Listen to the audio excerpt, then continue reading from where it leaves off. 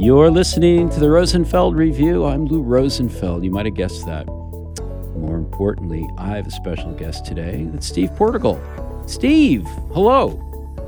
Lou, hello. I think this is at least number 2, maybe number 3, but it is of your guest appearances. You're on the leaderboard for the Rosenfeld Review, but this is a special occasion because Steve, who you may already know, you probably almost certainly know, wrote the now classic Rosenfeld Media book, Interviewing Users, 10 years ago, 2013. Well, the second edition is now out.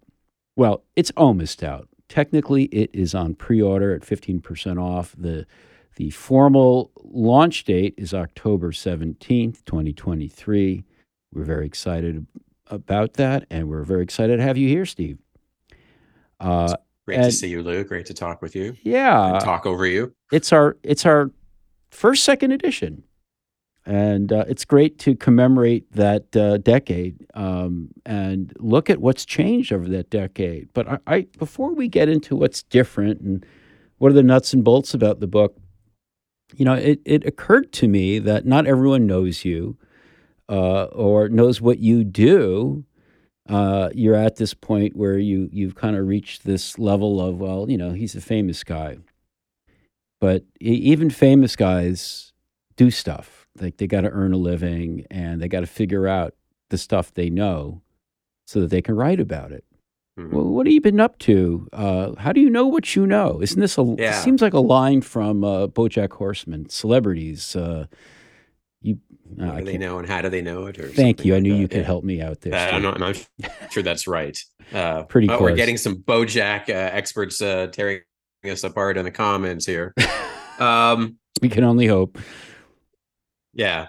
I am in my 22nd year of my consulting practice as a user researcher. So I'm, with some frequency interviewing users, helping companies learn things and try to make sense of it and apply what we learn from users to their products, their services, how they think about their business or their culture or their brand. And as part of that, I also work to help companies build a more mature research practice, go from wherever they are to wherever they're going to be. And sometimes that's just straight up teaching. Mm-hmm. The books and workshops, are all connected. It's all different ways, I think, of looking at the same kind of expertise and transferring that expertise. So I teach a lot of people and I interview a lot of people and those are really great in combination. Like there's one of the most I think fruitful periods of my professional life was actually when I was putting the wraps on the first edition 10 years ago, and I was just in this flurry of writing stuff, teaching people and doing research, and there's nothing like teaching somebody how to do something and then going and screwing it up yourself. But because you've taught somebody else, then you realize, oh, right, I've explicitly articulated this point or this principle here. And then being able to write that or writing something and then being able to teach it to somebody because it's fresh. Like every time you kind of engage with that same bit of wisdom or practice through a different lens, the writing gets better, the teaching gets better, my own practice gets better. Yeah, I always felt like I've been in the same boat, and I've always felt like it's a three-legged stool. It's writing, teaching, consulting. You take one of those away and the others can collapse. I wonder if you have been in a position where you've been interviewed as a user. So the reason I'm asking is I just got back from a bunch of time in Vienna and Amsterdam where I was on 2 conference programs, one for the Intersection Conference and one for Euro IA. I had a great experience at both. But one of the reasons I did it isn't because I necessarily have so much new to say, as much as I like to know as a conference producer what it's like to be on the other side and kind of reconnect with the experience of being a speaker, and therefore making sure I hopefully continue to have some empathy for people who are speaking at our events. Have you been in that sort of other side of the interviewing process, and what's that done for you? Yeah. I mean, to a certain extent, I'm in one right now, right? I'm being Hmm. interviewed by you. Although being interviewed for a podcast is not like being interviewed as a user. Um, yeah, I've been interviewed as a user. I've been interviewed as an expert, which is somewhere in between these two. Um, and it's always interesting in those cases because I feel some tension between, I can see, how the sausage is made. I can see what they're trying to do, and you know, it gives you tremendous empathy. People I've been interviewed about things as a user where they have their own idea of what they want to talk about with me, and I feel like the bigger problem is something else. And right, and I mean that's why we don't read off of a script, right? We Hmm. try to follow the person, see where they are, and look for these cues. It's extremely tense to be in that chair. Like, if this is about my experience and you're going to get me going to share about it authentically, like, I got stuff to tell you, and if you don't ask me about that or give me space for that, then I feel a little anxious. But also sometimes I have to remember, like, this is somebody else's session, not mine. Like, I'm being interviewed because they want something, so maybe I need to, like, turn it down, Steve, and just let them get to what they want to get. Um, and so it's not either any of those things. I think just sitting with that discomfort, to use kind of an overworked phrase, like, I think being in that mode of feeling, having empathy for the person who's interviewing, because what you can see what they're doing and you know what it's Hmm. like, and having empathy for the interviewee, I'm sorry, who has sort of a different set of feelings, um, is, I don't know, it's entertaining at worst, and I think insightful about it at best. And you can always ask yourself, well, geez, what would I have done differently? I'm sure you came back from that conference. I mean, I know you probably have a list of like 6 things you're going to put into your program to either leverage a successful thing that you had, or to, like, counteract a gap that you uncovered. Well, you're being very generous. It's actually four things, but um, but let me ask you this.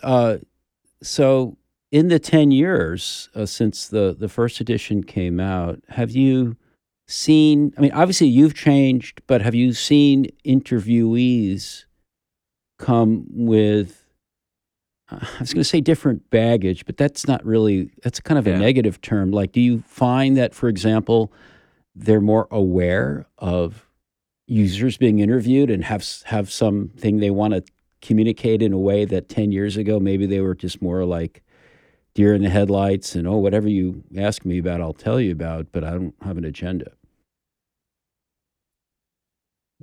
I mean, I don't know if I have exactly an example of that, and I'm not sure I can put it on the 10-year trajectory, but I think, let's just say, over the course of my career, I've seen people being interviewed, you know, have more language. Their natural language looks more like, kind of like consumer versus producer. There is some blurring, and that may just be just what, how the population is. I mean, I remember the first time interviewing somebody who talked about price point. And, Hmm. like, that's a phrase that we all say, and we just think that's normal and how normal people talk. We in our Um, industry. Yeah. yes, right. We, you and I, and probably many people who be listening to this, whatever jargon. Um, and, it's not like there's we all are consumers, and many of us, there are a few people who are just, I don't know, we have these, they're just a pure consumer. They just sit around and drive minivans and wear sweaters and go to retail, right? And, like, we're all participating in this, in capitalism. I say all, but many of us are in the production and consumption of things. And Whether we people like it work or in not. right people work in professions where they have access to the language that we used to think was just ours.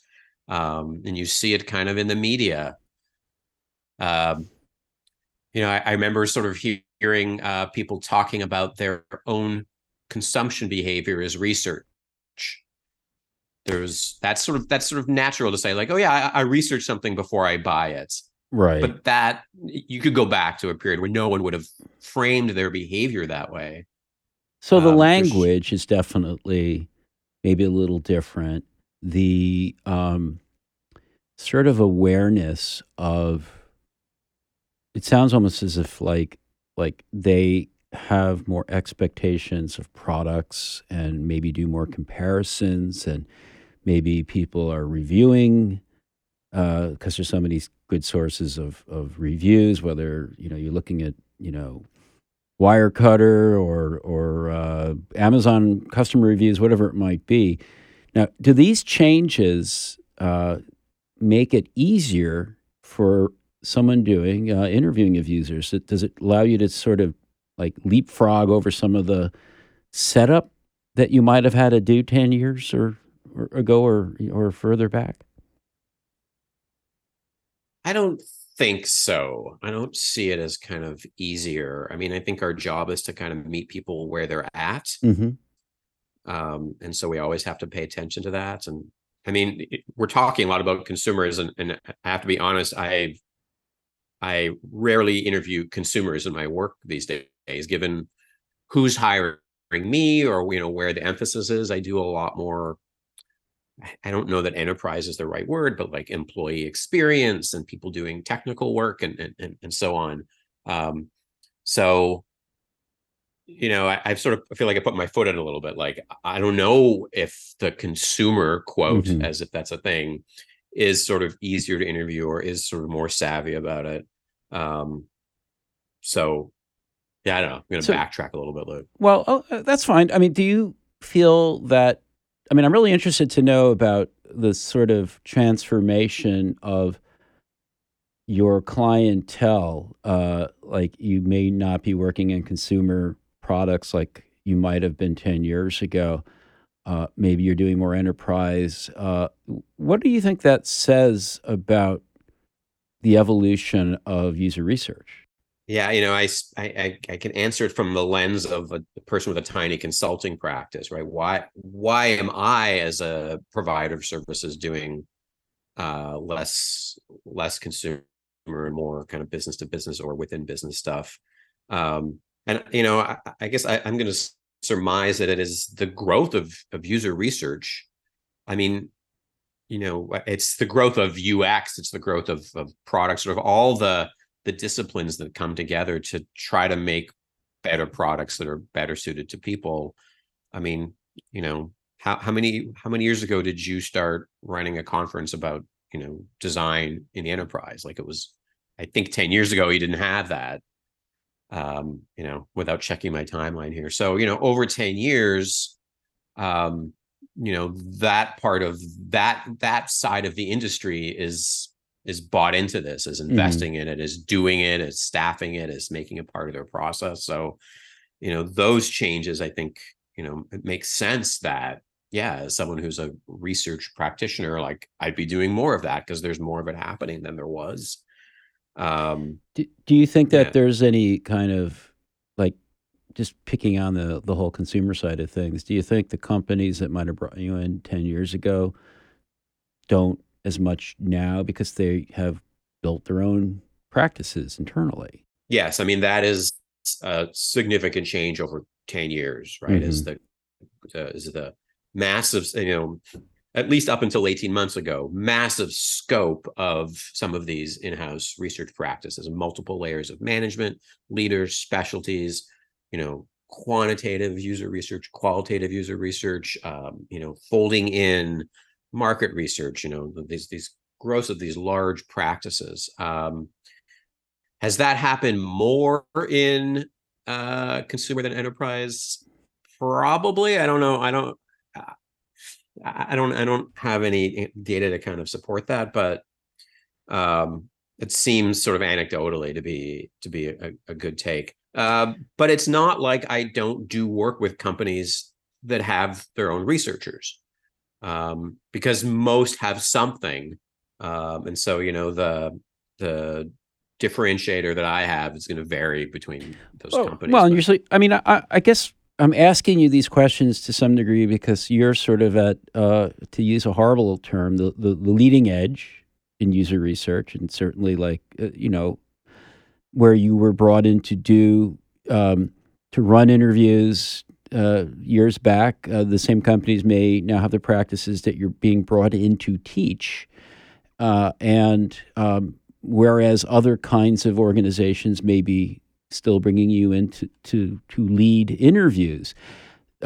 Looking ahead, you have no data because I don't think you have a time machine, but would you, like 10 years from now, who would you guess is going to be bringing you in? Who's going to be at that edge of like, we are buying in your research?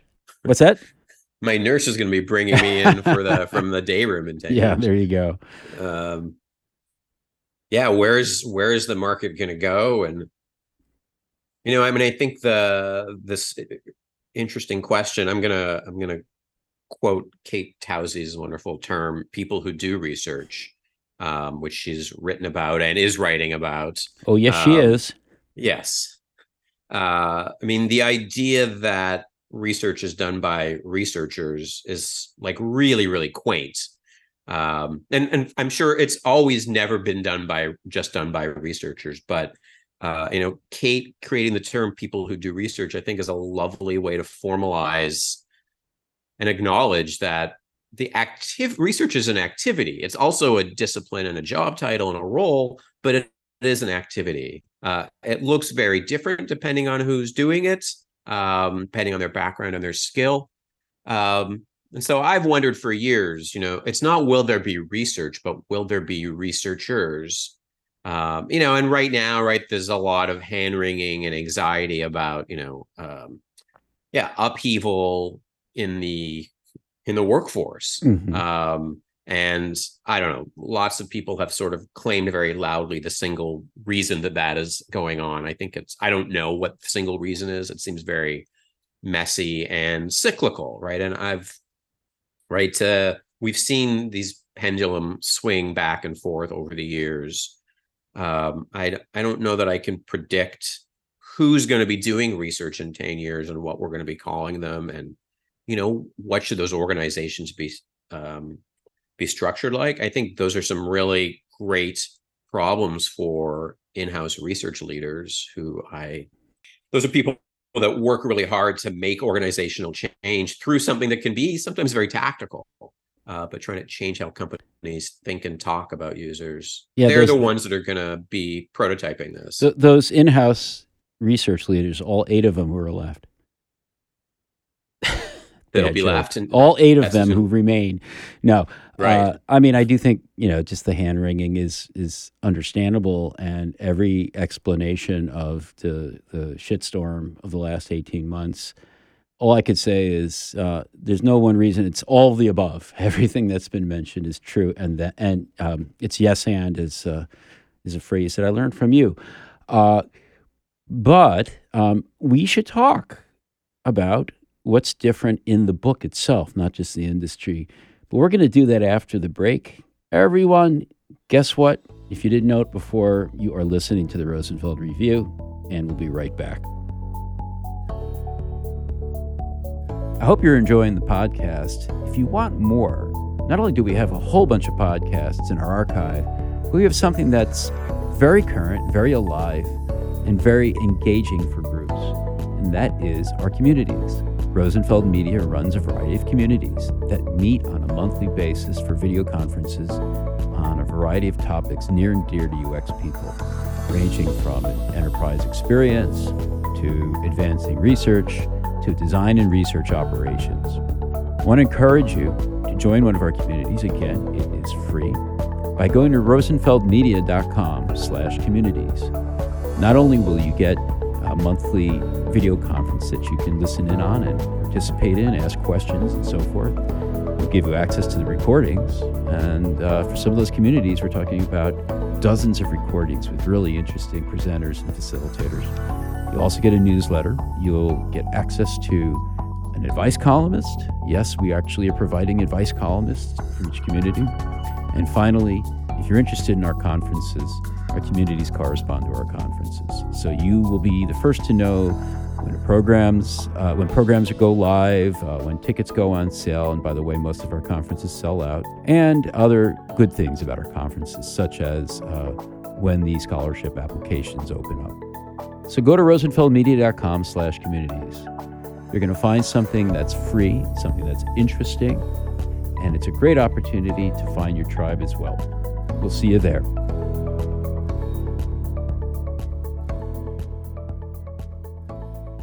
Welcome back to the Rosenfeld Review. My guest is Steve Portigal. We're talking about his new edition of an old book, Interviewing Users, the second edition, coming out October 17th of 2023.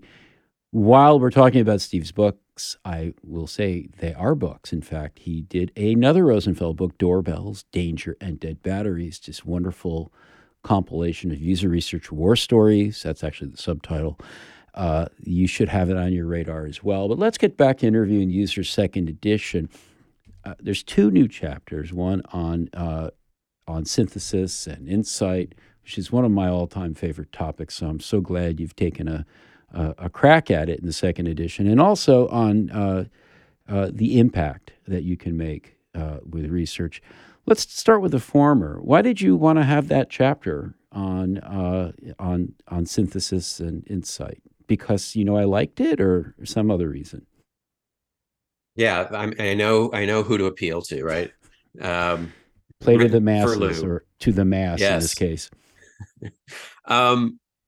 It was kind of briefly acknowledged as there was some brief information in the first edition, and I think in writing the first book, trying to figure out like, how do you draw kind of a perimeter around what to cover, and the that book was sort of how to do the interview part, and I think I just chose like, okay, here's where we're done. There's more. The work is ongoing. And I think just over the years, it's felt like, boy, when I teach, I really need to give people a handle on this. If you don't do the analysis and synthesis, you lose so much of the value of the research that you've done. So to kind of say, hey, here's how to get really clear insights, and have strong rapport with people and really listen to them.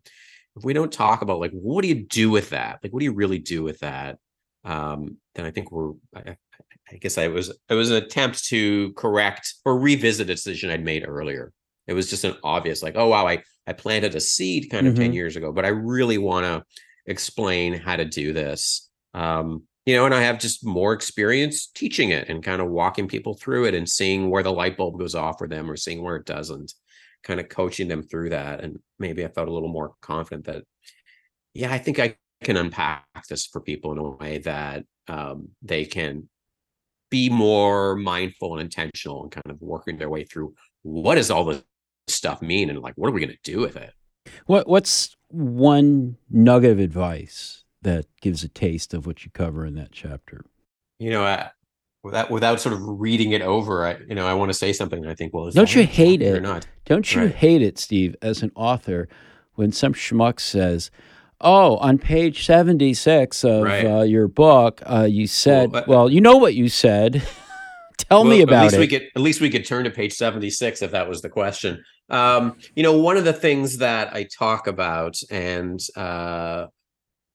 we could go find out after where it is in the book, but and I kind of sort of alluded to this. I think people don't realize that there's a process for analysis and synthesis. It's that, and that analysis and boy, Lou, I'm going to give you more than a nugget here. Analysis and synthesis are two very, very different things, and you need to do both of them. Analysis is breaking bigger things down into smaller things. So you talk to somebody for an hour and you come out with like 10 interesting things that they said. So you've taken 1 hour worth of material and you've got 10 sentences out. So that's breaking it down. Synthesis is putting that back together. And I think that's where sometimes people fail. They just tabulate the kind of things. They just break it down. And it gets into the impact stuff we can talk about in a minute. But the so what barrier that we have to kind of cross with our research, sharing research, 10 interesting tidbits or 10 for each interview tidbits are not actionable. The synthesis is building those 10 plus 10 plus 10, into new things. And those are things that no one ever said. They're not quotes, they're not verbatims. They're your new ideas that are a new thing that you made by combining these broken up bits into a new framework or idea or model. Insight. Yes, and I feel like that's what insight is. I don't know if this is in the book, but I often am angry at people that say, "Oh, I talked to somebody and I got 10 insights." No, you broke it down into 10 little takeaways. Insight is something that I think you produce anew by combining disparate stuff in a fresh new way, and that's the creative part of research. And I think it's underutilized, and I really want people to feel confident of that and really like lean into producing something new that captures a point of view that couldn't have come from anything else but the set of interviews. Have you seen less experienced researchers struggle with that, or is it not correlated with sort of experience in the school of hard knocks? I think people that come from academia, are steeped in analysis and synthesis, like far more articulately than I could ever be. Mm-hmm. That's part of the training. I think the number one question that I think researchers have is like, oh, I don't have time. There's not bandwidth. I don't have resources. And so I think part of right sizing, I guess I wish there was more right sizing and less like, let's just meet the deadline. Mm-hmm. And I think there's this, it's a bad cycle. Like research isn't valued, so we aren't given enough time and resources. So we undercut our process. So we produce less useful stuff. So we don't we can't break that cycle. Well, but yeah, sort of the other side of that coin is budgeting for it. Do research managers, let's say, even know how to budget for analysis and synthesis? When they're doing a project plan, is it built in this many hours for, do they know how to even do that? And I think this is in there somewhere, but the ratio I have long heard is 2-to-1. For every hour of data collection you do, you should budget for 2 hours of analysis and synthesis. Wow. And I think people would assume that the ratio is reversed. But I would have. Yeah. And I mean, I really, when I have spent those hours myself, like you just get to really interesting places that you couldn't have got to. And you can feel really confident after some interviews. Like, I got this. This is super interesting. We got these points. Here's the problem. We get it. We're confident. We're confident and comfortable. But when you put the time in, like there's just a whole other level of stuff there. Well, then go ahead. Well, I was just going to say, you put that time and you got it, and then I assume you can communicate it for impact, which you probably couldn't do without the analysis and the synthesis. Yeah, I was just talking with a group of people last week about the we already knew that phenomenon that researchers sometimes encounter, where they report something and they're like, "Oh yeah, we already knew that." And now you have data at least to support your intuition. I suppose that's a comeback, but yes, right. Validation is where you go from an assumption to information, and that is right. You've reduced the risk by doing that. Yes, you do have data. There's interesting cognitive biases like hindsight bias, is where we convince ourselves that we already knew something. Mm-hmm. And I think great research like feels true. Like it's not, we're not in the business of the big aha reveal surprise. Did you know that people have this and this coming out of their ears and they like to drink chocolate? That's not what we're in the business of. We're in the business of like crystallizing something fundamental and profound.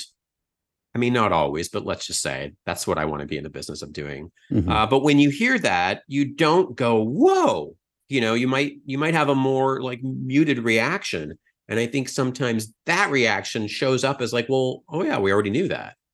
Well, you didn't know it because you haven't acted on it. You haven't put it into your products and services and your design.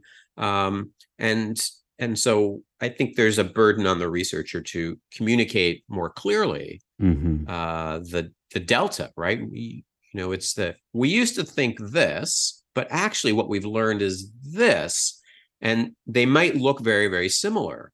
And this is where our jargon shows up, not just price point and research, those words that people use, but we use words like motivation or solution or faster or smarter, and we don't really unpack what those words mean to if we don't unpack what those words mean to our users and to our colleagues, then we may sound like we're saying things that we already know. But if you can deconstruct those words and kind of share, no, we're saying smart to mean fast, and they're saying smart to mean efficient. And efficiency is actually a different value That's proposition right. than fast. And those are the insights that we bring back. But if we don't take time to unpack them and communicate them with some nuance, then we don't get to have that impact that we're hoping to have. Speaking of words, first of all, it's so much fun to talk with you. And I hope if you're listening to this podcast, you get a sense of Steve's choice of words. And it's just like the sort of humanizing of research in a way that is, I think, unique to your voice. I really appreciate it. I know that readers have always appreciated it in your writing because your voice is very strong in the writing. So, those of you who are listening and are new to Steve's work, if you like what he's saying, you'll like reading him as well. It's a great voice. And so, thank you for that, Steve. I want to move on to the gift. Speaking of our listeners, what did you bring? Because we do have to wrap up, Yeah. and I know you brought something for them. What do you want to shine some light on? I would like to highlight the show How To with John Wilson. It's a show, at least in the US, is on HBO that just wrapped up its third season. It's a combination of interviewing, storytelling, observational research, documentary filmmaking. Um, I'm not going to say watch this and you'll be a better researcher. I think it's adjacent to a lot of what we're talking about. But he's a unique character that kind of goes around New York and kind of collects B-roll and like puts it together and stuff. And then, seemingly serendipitously goes to like Burning Man and maybe Mm-hmm. doesn't get the interview or goes here or goes there and finds all kinds of people and presents them. He's not entirely judgment free in how he presents them, but he's sort of fairly low key in encountering interesting, sort of strange people. He meets with like a group of people that love the film Avatar, and at first you're like, wow, what a bunch of weirdos. He sort of holds them up and lets us see them as weirdos, but he sticks with them. And his hand is sort of invisible, and yet like I find myself feeling a lot of empathy towards these people who are really passionate about a thing that they love. So why was I a minute ago like marginalizing them? And so he does a lot with empathy and storytelling, and yeah, there's a lot in there that I really, really enjoy. Yeah, I mean, I've only had a limited exposure to him, but he has sort of this observational superpower. I think that makes me think of like Werner Herzog. I mean, not that they do it the same way, but they observe in a way that is really highlighted in their work. It's sort of the center of their work. And I think it's pretty cool, just even if you're not a researcher, but I got to think as a researcher, it's gold. So thanks Agreed. for sharing that. Steve, it's great talking with you. Thank you for your work. Thank you for the second edition. The rest of y'all, I hope you consider picking up a copy of it. It's on pre-order until October 17th and 15% off. If you already own the book, and we know that, we've actually going to be letting you know there's an even better deal for you. and we'll email you if you're in our database of owners of the first edition. We're even running a bunch of contests that are pretty cool. Just check LinkedIn. You could search for Steve or me, and you'll see them. Great to talk with you, Steve. Looking forward to getting the new one out there, and then we can start thinking about the third edition. Thanks, Lou. Oh, that nervous laugh. I love it. All right, Steve. Thanks again. Thanks for listening to the Rosenfeld Review, brought to you by Rosenfeld Media. If you like our show, please subscribe and review it on iTunes, Stitcher, or your favorite podcast platform. I'd love it if you tell a friend to have a listen, and check out our website for over 100 podcasts with other interesting people. You'll find them all at rosenfeldreview.com.